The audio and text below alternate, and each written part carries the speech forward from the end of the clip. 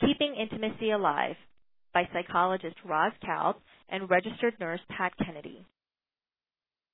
Intimacy isn't just about sexual feelings and sexual activity, although that's one important part we'll talk about later. Intimacy is about effective communication, trust and respect, shared values and expectations, and a balanced give and take.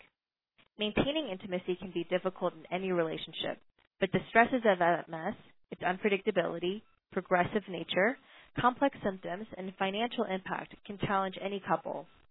Feelings of loss, anxiety, anger, and guilt can interfere with communication, connection, effective problem solving. Physical changes can interfere with everyday activities and sexual intimacy.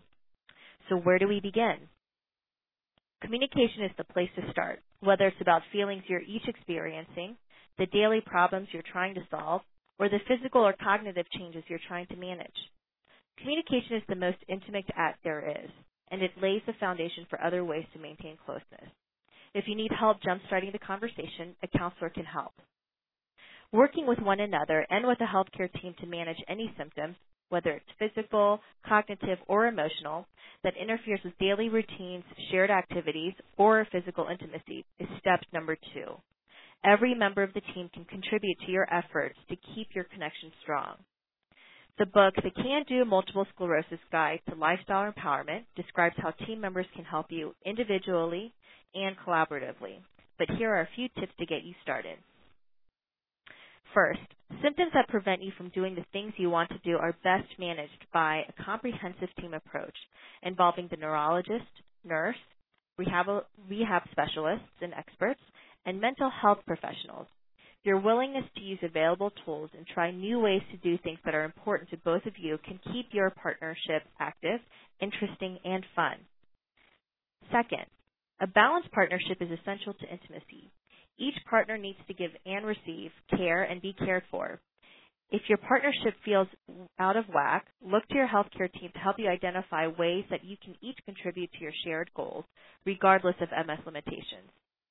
And finally, sexual interest, activity, and responses can be affected by changes in the central nervous system, MS symptoms, and the medications used to treat them. But they can be affected most of all by people's discomfort with talking about any problems they may be encountering. Start by talking to each other and then bring your questions and concerns to your neurologist or to your nurse. The last step is to keep communicating, to share your feelings, your appreciation for each other's efforts, your achievements, and your goals for the future. This keeps intimacy alive and well. We hope you enjoyed this article. If you'd like to learn more about intimacy and how to keep intimacy alive with MS, then please visit our website at www.mscando.org to view the webinar on this exact same topic. Thanks so much for listening.